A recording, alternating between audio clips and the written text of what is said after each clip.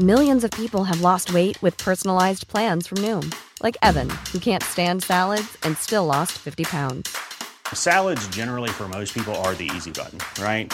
For me, that wasn't an option. I never really was a salad guy. That's just not who I am. But Noom worked for me. Get your personalized plan today at Noom.com. Real Noom user compensated to provide their story.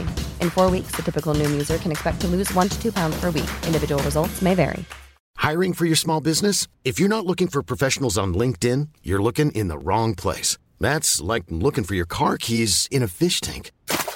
LinkedIn helps you hire professionals you can't find anywhere else, even those who aren't actively searching for a new job but might be open to the perfect role. In a given month, over 70% of LinkedIn users don't even visit other leading job sites. So start looking in the right place. With LinkedIn, you can hire professionals like a professional. Post your free job on linkedin.com/people today. This is Paige, the co-host of Giggly Squad, and I want to tell you about a company that I've been loving, Olive & June. Olive & June gives you everything that you need for a salon-quality manicure in one box. And if you break it down, it really comes out to $2 a manicure, which is absolutely insane. It's also so easy to get salon-worthy nails at home with Olive & June. The difference between how your nails used to look when you did them yourself and now with the Mani system is a complete game changer. The best thing about Olive & June, too, is it's a quick dry. Dries in about 1 minute, lasts for 5 days, and full coverage in up to 1 to 2 coats. Visit oliveandjune.com/perfectmani20 for 20% off your first system. That's oliveandjune.com/perfectmani20 for 20% off your first system.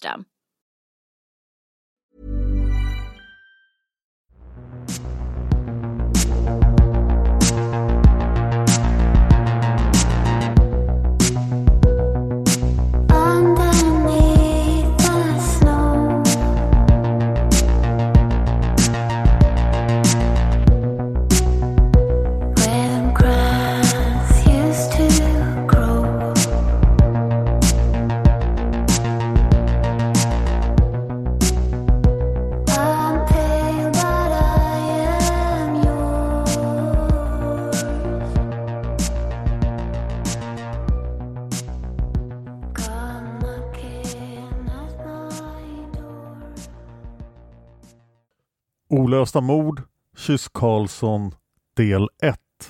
Det här avsnittet är skrivet av Camilla Söderlund. Camilla vill tacka Mia Sutarinen som sedan 25 år arbetar på Pickus Café i det före detta apotekshuset. Mia hjälpte Camilla med en del frågor kring huset där alltså detta olösta mord ägde rum.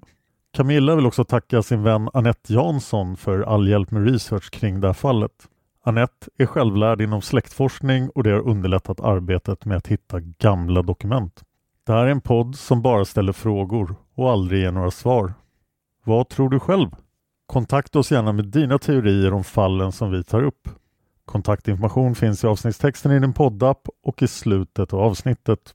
Kyss Karlsson är ett svenskt idiomatiskt uttryck som man kan säga när någonting uppfattas som otroligt, oftast på ett positivt sätt. Det kan jämföras med till exempel dra åt skogen. Den här historien är alltså ursprunget till uttrycket Kyss Karlsson. Eller, vi ska återkomma till det i del 3. Johan Erik Hallbergsson föds den 6 juli 1863 i Strövelstorp. Ströveltorp ligger i Ängelholms kommun i Kristianstads län i Skåne. 1860 har Strövelstorp cirka 1100 invånare. Eriks föräldrar Emil och Matilda Hallbergsson får ytterligare 7 barn. Erik har en bror och 6 systrar och han är alltså äldst i syskonskaran. När Erik är 17 år gammal 1880 börjar han som elev på apoteket Ängelholm. Erik tycker att yrket är mycket intressant och bestämmer sig för att studera till apotekare. Sommaren 1883 tar Erik, då 20 år gammal, sin farmakologiska kandidatexamen. Farmakologi betyder läkemedelslära. Under hösten samma år skriver Erik in sig på Farmaceutiska institutet i Stockholm. Farmaceutiska institutet är en högskola som grundades 1837. Högskolan flyttade senare sin verksamhet till Uppsala universitet, men det hände först 1968. Farmaceutiska institutet utbildar apotekare och receptarier. En receptarie är en yrkestitel som förekommer bara i ett fåtal länder som till exempel Sverige, Norge, Finland och Ryssland. Receptarieprogrammet innehåller kurser inom farmaci, farmaceutisk kemi och biomedicinsk vetenskap. Det går bra för Erik. I december 1886 tar han sin apotekarexamen. Han är då 23 år gammal. Efter sin 3-åriga utbildning i Stockholm flyttar han tillbaka till Skåne igen och börjar söka jobb. Nästa år, 1887, flyttar han ifrån Skåne igen. Han har nämligen fått en anställning på apoteket i Köping, där han också bosätter sig. Erik arbetar på apoteket i Köping i 10 år fram till 1897. 1897 är Erik 34 år gammal och då får han jobb på samma apotek i Ängelholm, där han gick som elev 17 år tidigare. Det innebär att han alltså flyttar tillbaka till Skåne igen. Nästföljande år, 1898, anställs en ny farmaceut på apoteket. Det är en ung kvinna. Hon heter Märta Leth och hon är 21 år gammal. Erik blir genast förtjust i den 14 år yngre kvinnan. Eriks känslor blir så småningom besvarade. Erik och Märta inleder ett förhållande. Eriks flickvän Märta föddes den 5 november 1877. Hon är dotter till apotekaren Fredrik Leth som drev apoteket i Karlshamn. Märta skrevs in vid Lunds högre läroverk för flickor redan som 11-åring.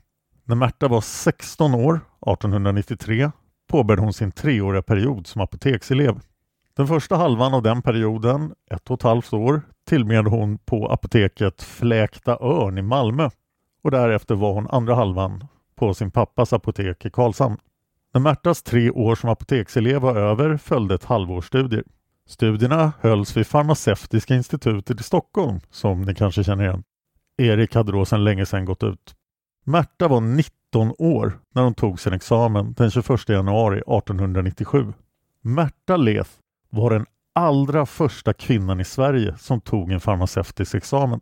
Efter sina avslutade studier påbörjade Märta sin 1-åriga praktikperiod på sin pappas apotek i Karlshamn. Efter 1 år på pappas apotek fick Märta arbete på apoteket i Ängelholm 1898, där hon alltså träffade Erik. Erik och Märta blir lyckliga tillsammans. Efter 1 års förhållande friar Erik och den 14 oktober 1899 hålls det bröllop. Erik är 36 år när han gifter sig med den 21-åriga Märta. Parets första barn Johan föds den 21 augusti 1901. 2 år senare, den 27 november 1903, kommer sonen Olof till världen. Märta arbetar förstås inte den här tiden utan är hemma med barnen som det anstår en god hustru i början av 1900-talet. Det går 4 år. I december 1907 är Märta, då 30 år, gravid i 5:e månaden med parets 3:e barn. Sonen Johan har hunnit fylla 6 år och hans lillebror Olof är 4.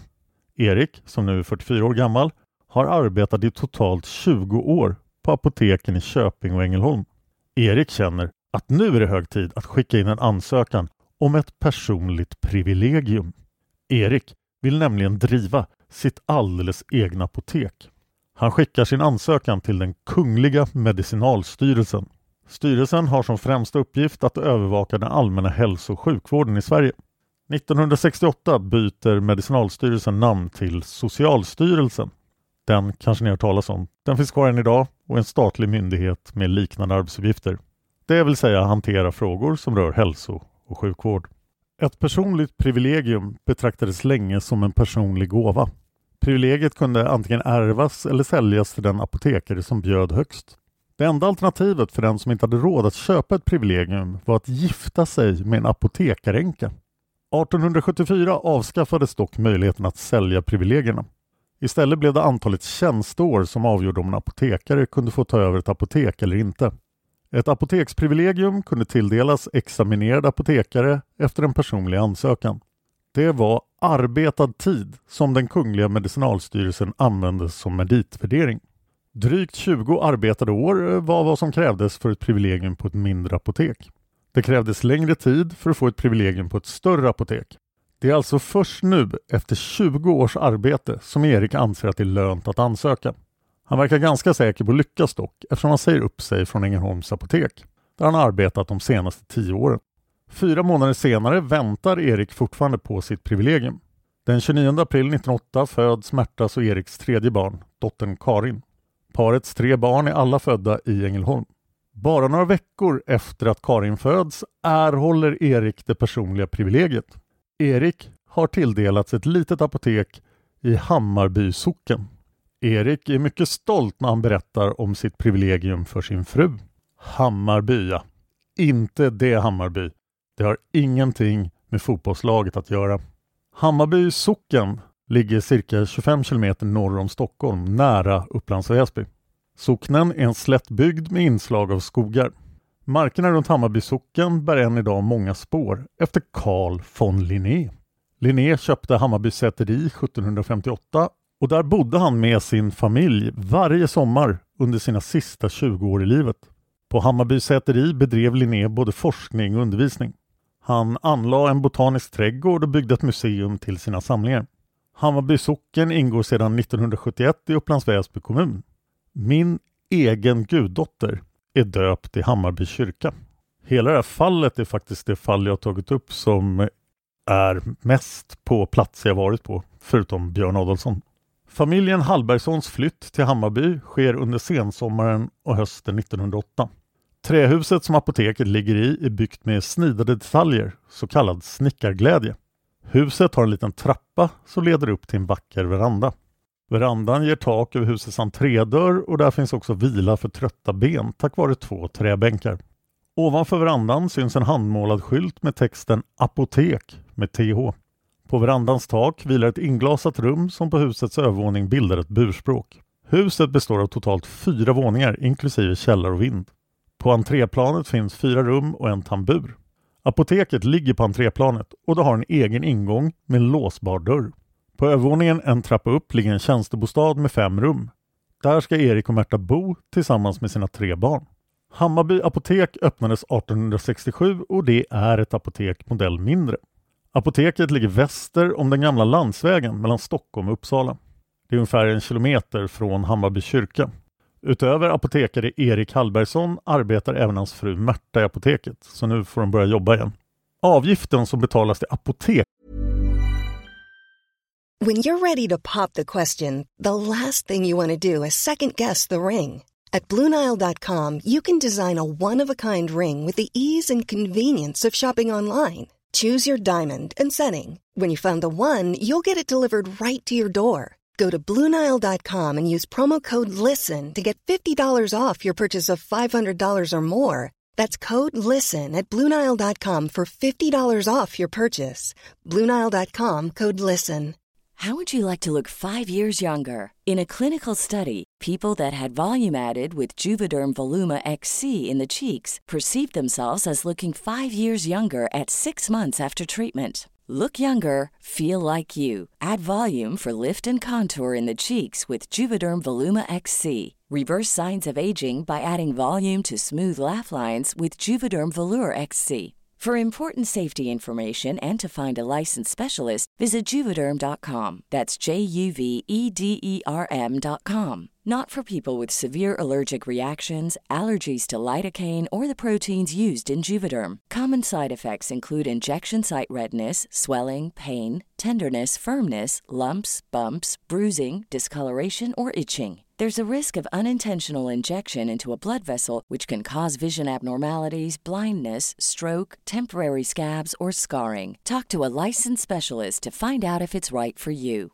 I'm Sandra, and I'm just the professional your small business was looking for. But you didn't hire me because you didn't use LinkedIn Jobs. LinkedIn has professionals you can't find anywhere else, including those who aren't actively looking for a new job, but might be open to the perfect role, like me. In a given month, over 70% of LinkedIn users don't visit other leading job sites. So if you're not looking on LinkedIn, you'll miss out on great candidates like Sandra. Start hiring professionals like a professional. Post your free job on linkedin.com/people today. Societeten för apoteket i Hammarby 1913 är 20 kronor. Det motsvarar bara lite under 400 idag. Apotekarsocieteten är en svensk ideell förening som grundades 1778. Organisationens syfte är att öka kunskapen om läkemedel. Medlemmarna består av apotekare och receptarier, men även andra som är intresserade av läkemedelsfrågor. Det finns totalt bara 24 apotek i Sverige 1913 som har privilegiet. 8 av dem ligger i Stockholm. Järnvägen som öppnade 1866 går igenom den lilla orten Väsby som ligger bara en dryg kilometer från huset. Väsby tågstation får ett nytt stationshus 1908. Stationen byter namn från Väsby till Upplands Väsby någon gång 1939 eller 40. Det blir ganska mycket jobb för Erik och Märta som inte bara har ett apotek att sköta. De är ju också småbarnsföräldrar. Apoteket ska vara tillgängligt även nattetid för akuta behov av mediciner. Paret arbetar mycket och ibland på udda tider.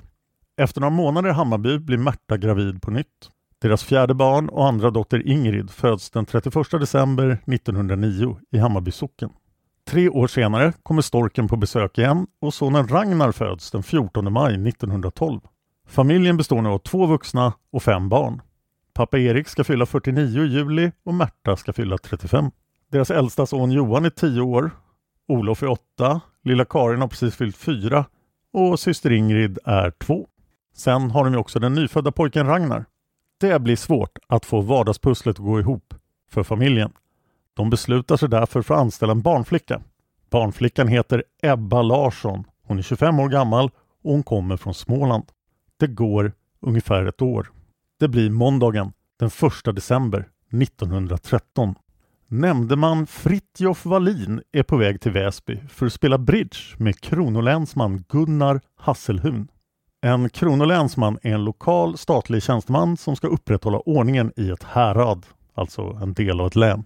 Under sig har kronolänsman ett antal fjärdingsmän. Kronolänsmans närmaste överordnade är kronofogden. På tågresan till Väsby har nämndeman Fritjof sällskap med veterinär Nordström. Fritjof får sällskap hela vägen till Väsby, där veterinär Nordström också bor. I samma vagn på tåget sitter det 2 män som pratar ett utländskt språk. Fritjof tycker att männen ser ut att härstamma från något sydeuropeiskt land. Den ena mannen har ett dragspel med sig. Fritjof noterar att de båda männen också kliver av vid Väsby station. Klockan är strax efter 19 den 1 december när Märta kommer hem efter en hel dag i Norrköping. Märta upptäcker att Erik befinner sig i apoteket när hon kliver in i hallen. Erik står och samtalar med en för henne okänd man. Erik får syn på sin fru och han ursäktar sig när han lämnar mannen. Han berättar för Märta att mannen behöver låna apotekets telefon. Och han tillägger lågt att han snart är klar. Märta nickar till svar och hon går upp för trappan mot bostaden. Klockan blir strax efter 19.30. Barnflickan Ebba har precis nattat lille Ragnar. Erik befinner sig fortfarande i apoteket på bottenvåningen. Plötsligt hörs höga röster och tumult från apoteket. Strax därefter hör både Ebba och Märta att någon kommer upp för trappan mot bostaden. Ebba och Märta skyndar sig mot dörren. Utanför dörren står Erik på alla 4. Han är mycket andfådd och medtagen. Ebba och Märta hjälper honom in. De stänger dörren bakom sig. De noterar att Erik är blodig på skjortan. Han säger, citat, "Det är någon galning där nere. Jag tror jag svimmar." Slutcitat. Kvinnorna blir förfärade och barrikaderar dörren med möbel. Erik blöder kraftigt från ett sticksår i bröstet. Han sjunker ner på golvet. Ebba och Märta hjälper honom upp och sätter honom på en stol i köket. Märta beordrar Ebba att ta sig ner och ringa från apoteket efter hjälp. Det finns bara en telefon i huset och den är i apoteket. Ebba frågar ängsligt om hon törs göra det. Men hon inser att hon måste ta mod till sig. Erik behöver läkarhjälp omedelbart. Ebba öppnar dörren försiktigt och lyssnar. Hon går sedan modigt ner för trappan. 1 steg i taget.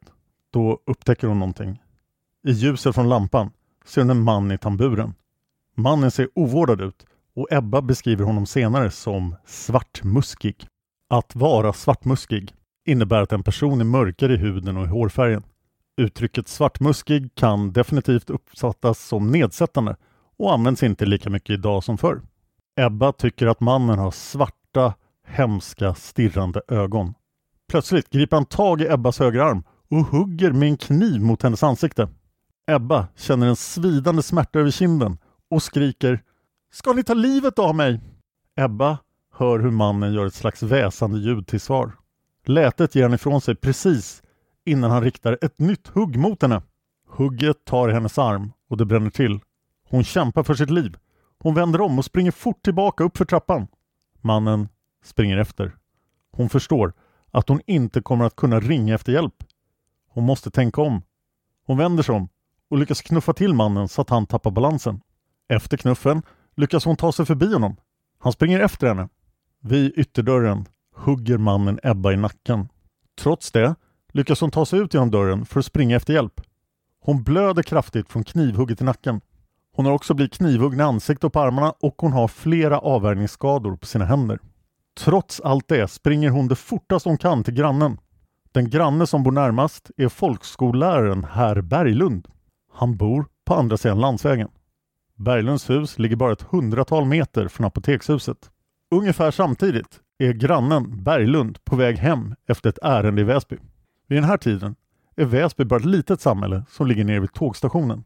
Mellan apoteket och det lilla samhället växer det en mycket tät barrskog. Landsvägen är snäv och mörk. Därför har Berglund med sig en ljuslykta. Lyktan håller han framför sig för att kunna se bättre den här mörka vinterkvällen. Från ingenstans dyker upp en man på landsvägen. Mannen kommer springande från skogen och han ställer sig framför Berglund. Berglund höjer lyktan för att se vem det är han möter i mörkret. Han anar att ytterligare en man dröjer sig kvar mellan träden. Den mannen stannar kvar där i mörkret och kommer inte ut på vägen. Mannen som Berglund har framför sig är uppskattningsvis mellan 25 och 30 år. Han är mörkhårig med en buskig mustasch och han har vilt stirrande ögon. Berglund känner inte igen honom. De står så och tittar på varandra en kort stund. Utan ett ljud försvinner mannen in i skogen igen. Mötet är över på bara några sekunder. Berglund funderar inte så mycket mer på inträffade utan går lugnt hemåt. När Ebba kommer fram till Berglunds hus bankar hon hårt på ytterdörren. Berglund som precis har kommit hem står i tamburen. Han öppnar dörren och släpper in henne. Ebba är väldigt upprörd, stressad och blodig. Hon berättar för Berglund att apotekare Hallbergsson har blivit knivhuggen. Apotekaren är döende, förklarar hon och ber om att få låna telefonen. Det får hon inte. Berglund själv ringer till doktor Håkansson vid Löwenströmska lasarettet och sen ringer han till kronolänsman Hasselhun. I Hasselhuns hem är det alltså bridgekväll den här måndagskvällen. Det är hans favoritkväll. Han har bjudit hem några vänner och en av dem är tidigare nämnde nämndemannen Fritjof Wallin. Sällskapet har både druckit kaffe och spelat bridge i några timmar när telefonen ringer. Hasselhun svarar och Berglund i andra änden berättar att apotekare Hallbergsson har blivit knivhuggen. Hasselhun suckar tyst när han lägger på luren. Han inser att bridgekvällen nu är över och han som just skulle bjuda alla sina gäster på supé. Hasselhun kontaktar sina fjärdingsmän och bestämmer träff med dem vid apoteket. Han förklarar ursäktande för sina gäster att tyvärr måste ge sig av på grund av ett polisärende. Gästerna som gärna vill fortsätta spela bridge frågar om de får lov att stanna kvar i hans hus. Hasselhun känner en strimma av hopp. Bridgekvällen kanske inte är över trots allt. Han säger att det går bra. Han sätter på sig sin överrock och säger glatt till sina gäster att han nog snart är tillbaka. Grannen herr Berglund bestämmer sig också för att gå till apoteket och försöka hjälpa apotekaren. Han ber sin 18-årige son att följa med honom. Berglund beväpnar sig med en käpp och sonen får en eldgaffel. Ebba följer inte med tillbaka utan stannar kvar hemma hos Berglund och plåstrar om sig. Far och son ger sig sedan av mot apoteket genom skogen. Jag finns på Twitter, YouTube och Instagram. Följ mig gärna där. Jag heter Dan Hörning, så är lätt att hitta. Maila oss dina teorier om fallen som vi tar upp på simwaypodcast@gmail.com, Simway med Z. Jag kommer göra ett avsnitt om dem när vi har tillräckligt mycket. Men jag kommer att ta upp allting jag har fått in, för jag har fått in några stycken, men jag tar gärna in fler, i avsnitt 100. Ett nytt avsnitt av Olösta mord kommer varannan torsdag på jämna veckor. Tack till Camilla Söderlund som har skrivit det här manuset. Tack till Eva Martinsson för klippningen. Tack till Mia Sutarinen på Pickus Café för information om apotekshuset. Tack till Anette Jansson för research. Tack till Trippnaha för låten Immune som ni hör i början och slutet av varje avsnitt. Och till sist, tack till dig för att du lyssnar på Olösta mord.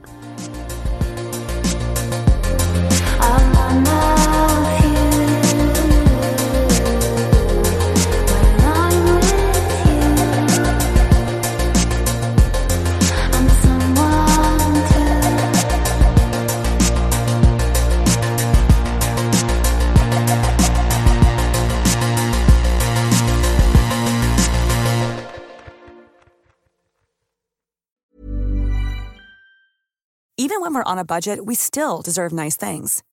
Quince is a place to scoop up stunning high-end goods for 50 to 80% less than similar brands. They have buttery soft cashmere sweaters starting at $50, luxurious Italian leather bags, and so much more. Plus, Quince only works with factories that use safe, ethical, and responsible manufacturing. Get the high-end goods you'll love without the high price tag with Quince. Go to quince.com/style for free shipping and 365-day returns.